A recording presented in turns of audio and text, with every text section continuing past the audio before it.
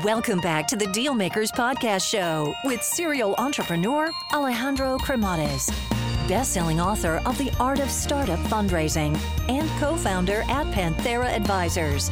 In this podcast, we ask our guests about their successful acquisitions and financing rounds. Alrighty, hello everyone, and welcome to the Dealmaker Show. So today we have a very interesting founder. He's now building a very exciting business. Without a doubt, his journey is quite remarkable. I mean, we're going to be talking about all the good stuff that we like to hear, like building, scaling, financing, and so forth. Some of the things that we're going to be talking about is how they went, him and his co-founders, about iterating things, going from one project to another one until they really hit a nerve with what they're doing today. So quite a journey. So without further ado, let's welcome our guest today, Sacha Lazimi. Welcome to the show. Thank you, Alejandro. Very excited to be here. So originally born in Paris, give us a walk through memory lane. How was life growing up? Yeah, life was good. I was born in Paris. Then at 18, I studied mathematics at Paris Dauphine. And this is when I launched my first product with the same co-founder. And then I joined an engineering school. When I met my third co-founder, we launched a second product. And I've been building products since 12 years now. And I didn't stop. And obviously we'll get into that in just a little bit. We're going to be talking about Yubo and the other projects in just a little bit. But in your case, how do you get excited about engineering and before that mathematics? Why numbers and problem solving? Where does that come from? To be honest, I was only good at mathematics at school, so that's why I chose this path, because it was the easier thing to do on my side. And to be honest, I didn't really know when I was 15, 16 what I wanted to do. So I chose what I was good at, basically. Now, one thing that is really remarkable is that right out of school, actually right in school, that's when you started to really think about, ideas and what you could do and perhaps, launching companies. How did the first one, actually the idea of really going at it with the first one that was Salon, how did that come to mind? Yeah, so it's truly because I met Jeremy, the CPO of today, that was already an entrepreneur and building product when he was 15 years old with his brother. I was working with him and doing my studies with him at the same university. And at some point he told me, hey, let's build a product. I have an idea and I know some coding. And the ideas with Saloon was to connect students with an hyper-geolocated application where a student could communicate anonymously. So basically the idea was you were entering to the library and you could ask to anyone in the group if there is some space near them or if they have the mathematics books that you forgot to bring. And we learned how to code and we launched this product within 3 months while studying. And to market this product, we just gave some flyers at the entrance of the university. We got like 10,000 signups within 2 weeks. So it worked very well in terms of conversion. But we have some bullying issues because students were insulting teachers or other students as it was anonymous. And we got pushed to stop this project from the directors of the school, saying that it's complicated for our reputation and you need to choose either to continue working, studying, or working on your product. And we were very young. We launched this product and it was clearly complicated to deal with all of these problems. So we said, okay, we launch a product, we know how to do it. Let's focus on our studies and let's launch a new product a bit later. So then a bit later, you guys actually spent like about a year on this. So obviously a bit later, came right, I would say about a year after, and that was with 12. So 12. Now, it sounds like you've had the opportunity of getting that experience with Saloon, seeing what it looks like, to get people to sign up, to really bring a solution to a problem that you guys were encountering. Why 12? So after this product, we both entered in an engineering school and we missed one team member. It was someone that know how to code the backend part. And this guy was Arthur that I met in my engineering school. And we had an idea of being able to meet one person every day, either for networking, for sport, for dating, for friendship. And this product was basically 12. We decided to focus on dating part because it was easy to focus on one vertical. And the idea was to meet every day at 12, one person, to chat with them, to date with this person, only with one person per day. So it was a very good idea. All of our friends was saying that they were use this platform. So we coded also in 6 months with Jeremy and Arthur. And to get the first users, we went on other dating apps like Tinder to market the application 12 and said, Tinder is not working, other dating apps are not working, you should go on 12 and you will have one date per day. But what happened is we worked on this product during 2 years. We had a bad conversion rate. We had low users that were really speaking on our platform, even by choosing by hand the matches they would get on the platform. So at some point we said, okay, it's a good idea. Everyone loved it, but no one is using it. And we need to stop and find a new product. So then obviously, like with 12, it was the second time around, the second time that that you hit a wall, and the first time, you're like, hey, maybe, we were not lucky, maybe you could blame the school.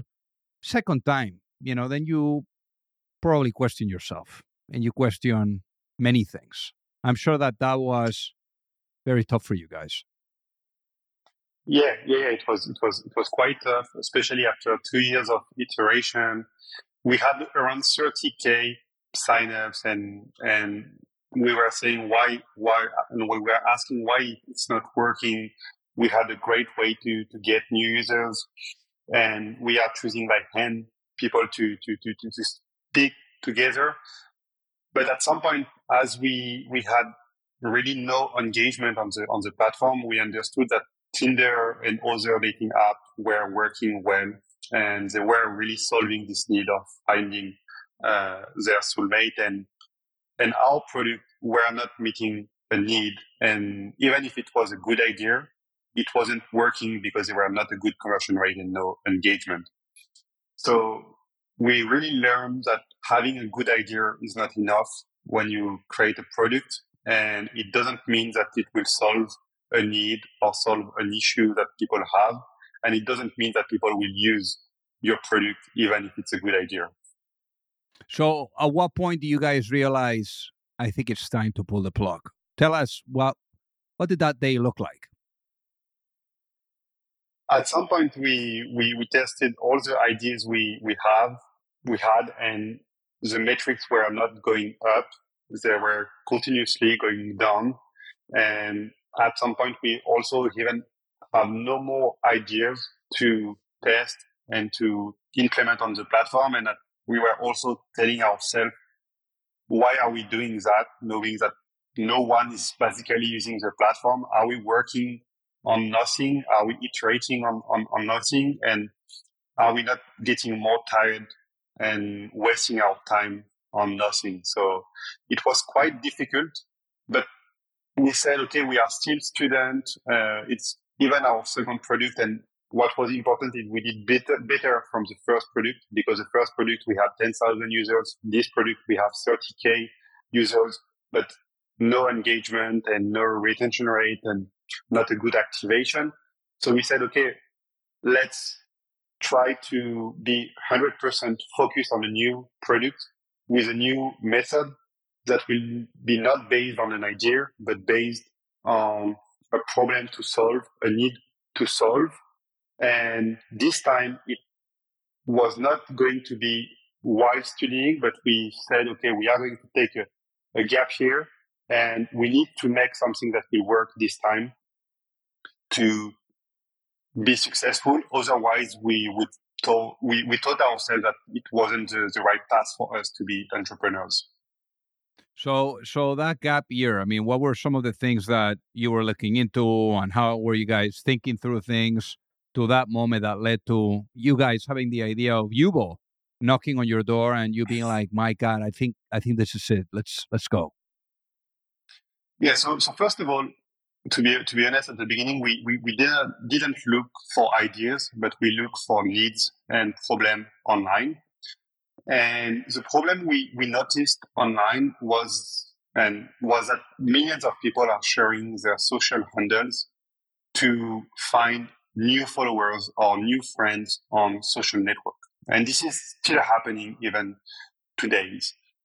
But we noticed that it was mainly happening on Snapchat, and we noticed that 6,000 of tweets per day were about people looking for new friends on Snapchat and looking for new username. So we had a niche and we had a need. Millions of people were sharing their Snapchat username online. And we wanted to understand why they were sharing their Snapchat username online. If it was to become an influencer, if it was to make new friends, and who were sharing their Snapchat username.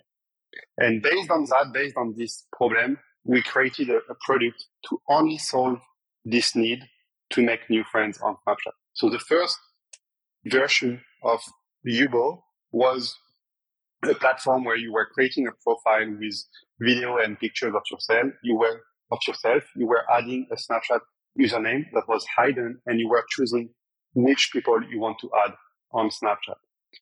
And based on this product, we could answer the question and the hypothesis we had, which was, do you want to become an influencer? Do you want to make new friends? And who are you? Because when you were signing up on the platform, you were entering your location and your age, and you could have more information about yourself. So then at this point, then, walk us through that moment where you were like, okay, I think that we got it. And how did it look like when you really did the launch and really brought it to a point where it is today? That business model, how does it look like? How do you guys make money? Yeah. So the first thing is we had a niche and we had a target basically that was big because millions of people were sharing their Snapchat username. Then we built a first version of the product to answer this need, and we had a way to target this need. So the way to target this need was basically to add all the people that were sharing their social handles online to market our application Yubo and said, you will make even more friends if you try Yubo. And this was working very well. And we had a great conversion rate. So we had a niche, we had a great conversion rate, we had a way to target people. It was working well. And then our users that was downloading Yubo were using our platform to make new friends on our platform. So we understood that our target was the Generation Z because 99% of our users were between 13 to 17 years old back in 2016.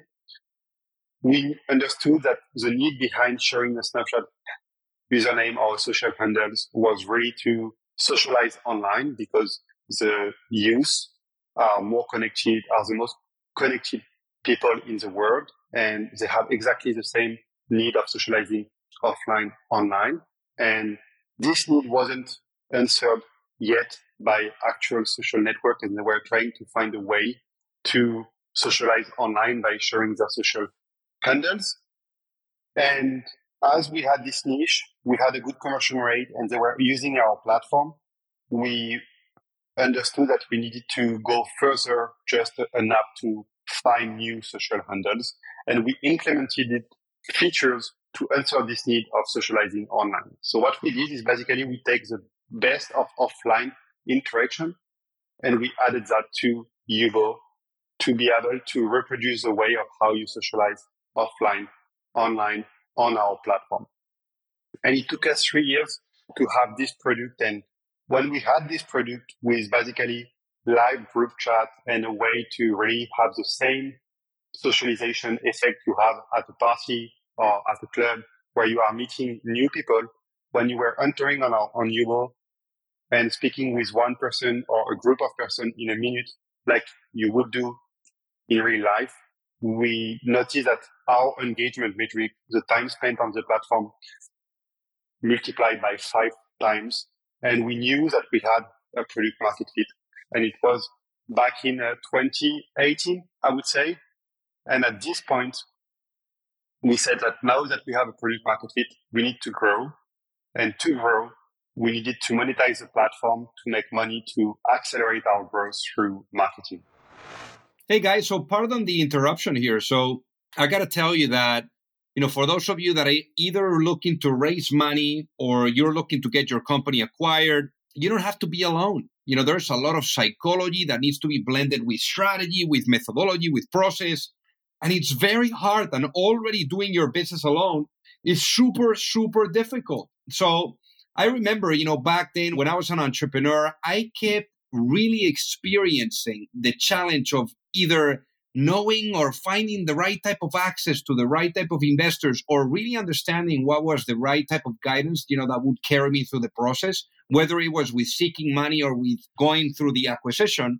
So that gap that I found being an entrepreneur is ultimately what pushed me later on when I met my co-founder at Pantera, Mike Severson, to really put together an advisory firm where we are guiding entrepreneurs and founding teams through the capital raising efforts, whether you are at a seed stage or at a Series A stage, or if you are going through the process of an acquisition and you are in small to mid cap type of cycle. So again, we would help you from guiding you and supporting you from A to C all the way to the end as an extension of your team. And there's no reason for you to do this alone. So with that being said, if you would like to find out more, feel free to send me an email at alejandro@panteraadvisors.com, and we would love to take a look at helping you out.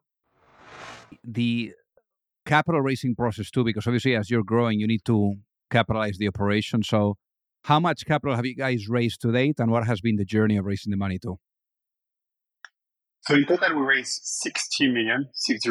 We've made 4 rounds.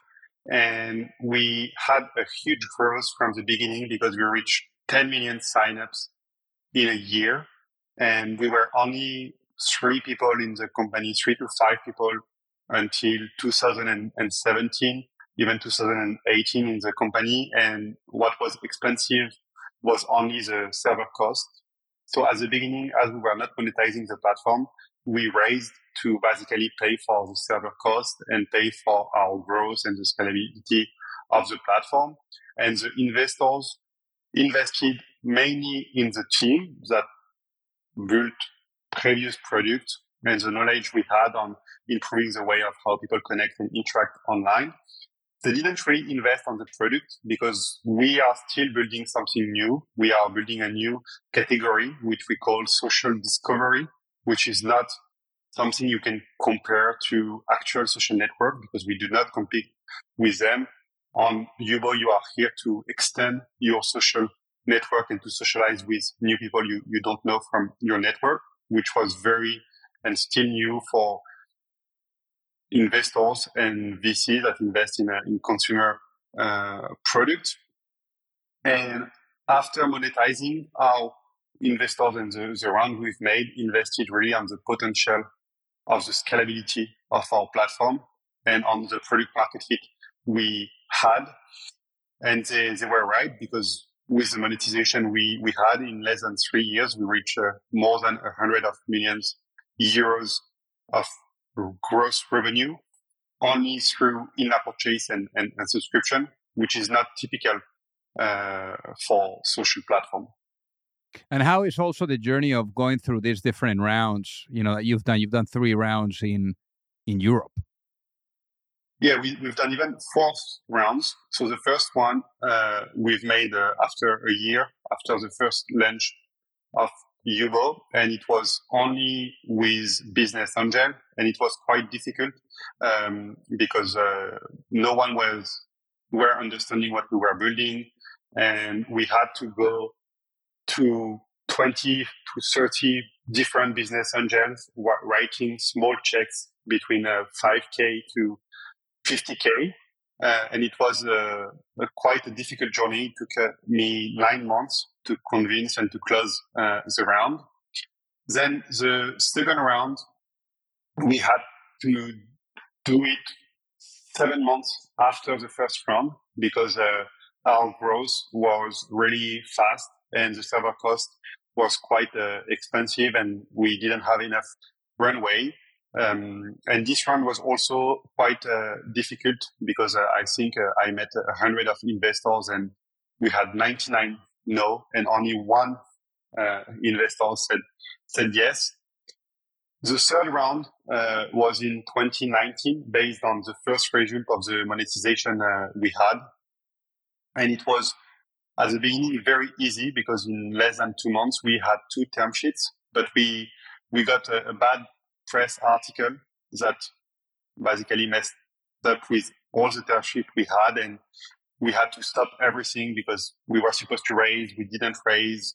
And it took us 6 more months to do the round. But we did it. And the last round was during COVID because we were one of the luckiest company to explode during COVID because our users are using the platform and socializing online when they have time. So after school, during holidays. So when there is a strict lockdown, they were using the platform like crazy.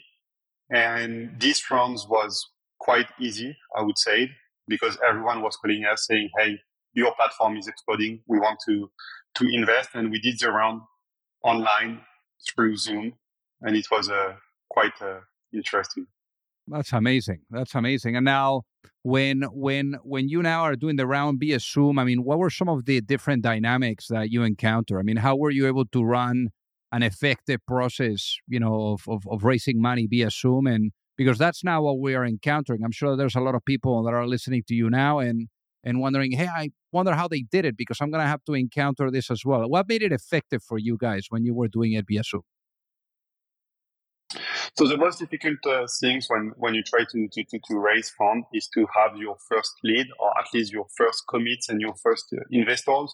And when I did the first round, what was very difficult was that everyone was saying, yes, this is very interesting, but call me when you have your first investors that really know about your market. So what I did at the beginning is I contacted all the founders of consumer platform and social platform to get feedback from my product. And at the end of each call, I asked them, do you know any investors that could be interested in what I'm doing or any other founders or co-founders that could help us in our journey? And I did a lot of calls like that. And each time I was able to meet 3 more people. And this is how I met my first business angel that said, yes, I'm going to invest. This guy was John Maloney, the former CEO of Tumblr. And when this guy said, okay, guys, I'm going to write a check, I called back to all the investors that said, okay, I'm interested, but I need to have experts that want to invest in your company. Then they said, okay, I'm going to invest.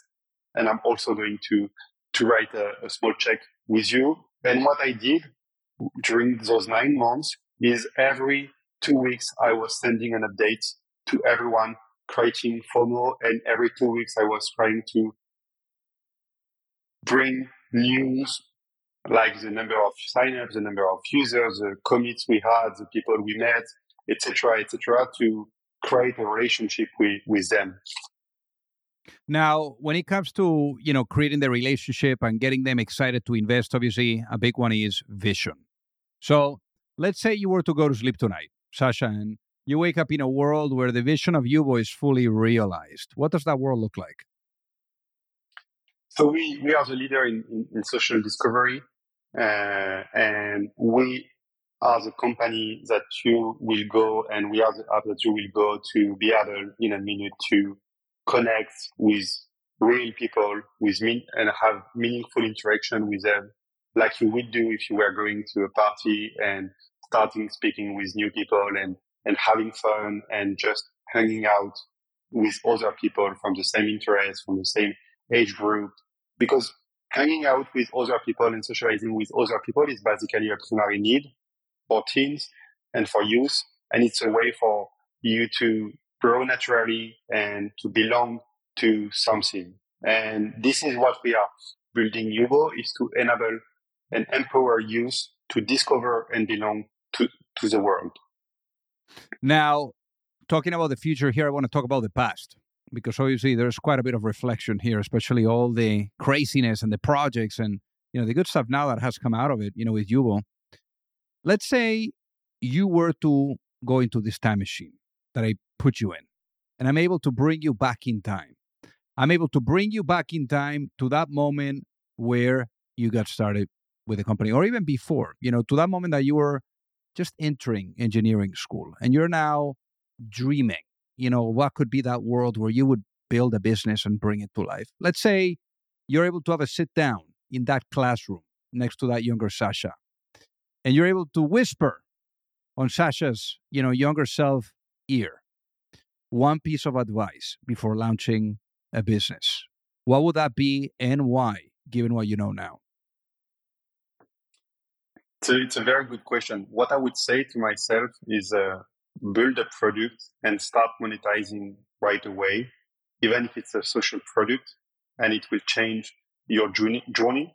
And do not try to have exactly the same model of other social platform and other consumer platform that are not monetizing and waiting to have hundreds of millions of daily active users before monetizing and monetizing through ads and raising basically a ton of money, because this is what we try to do.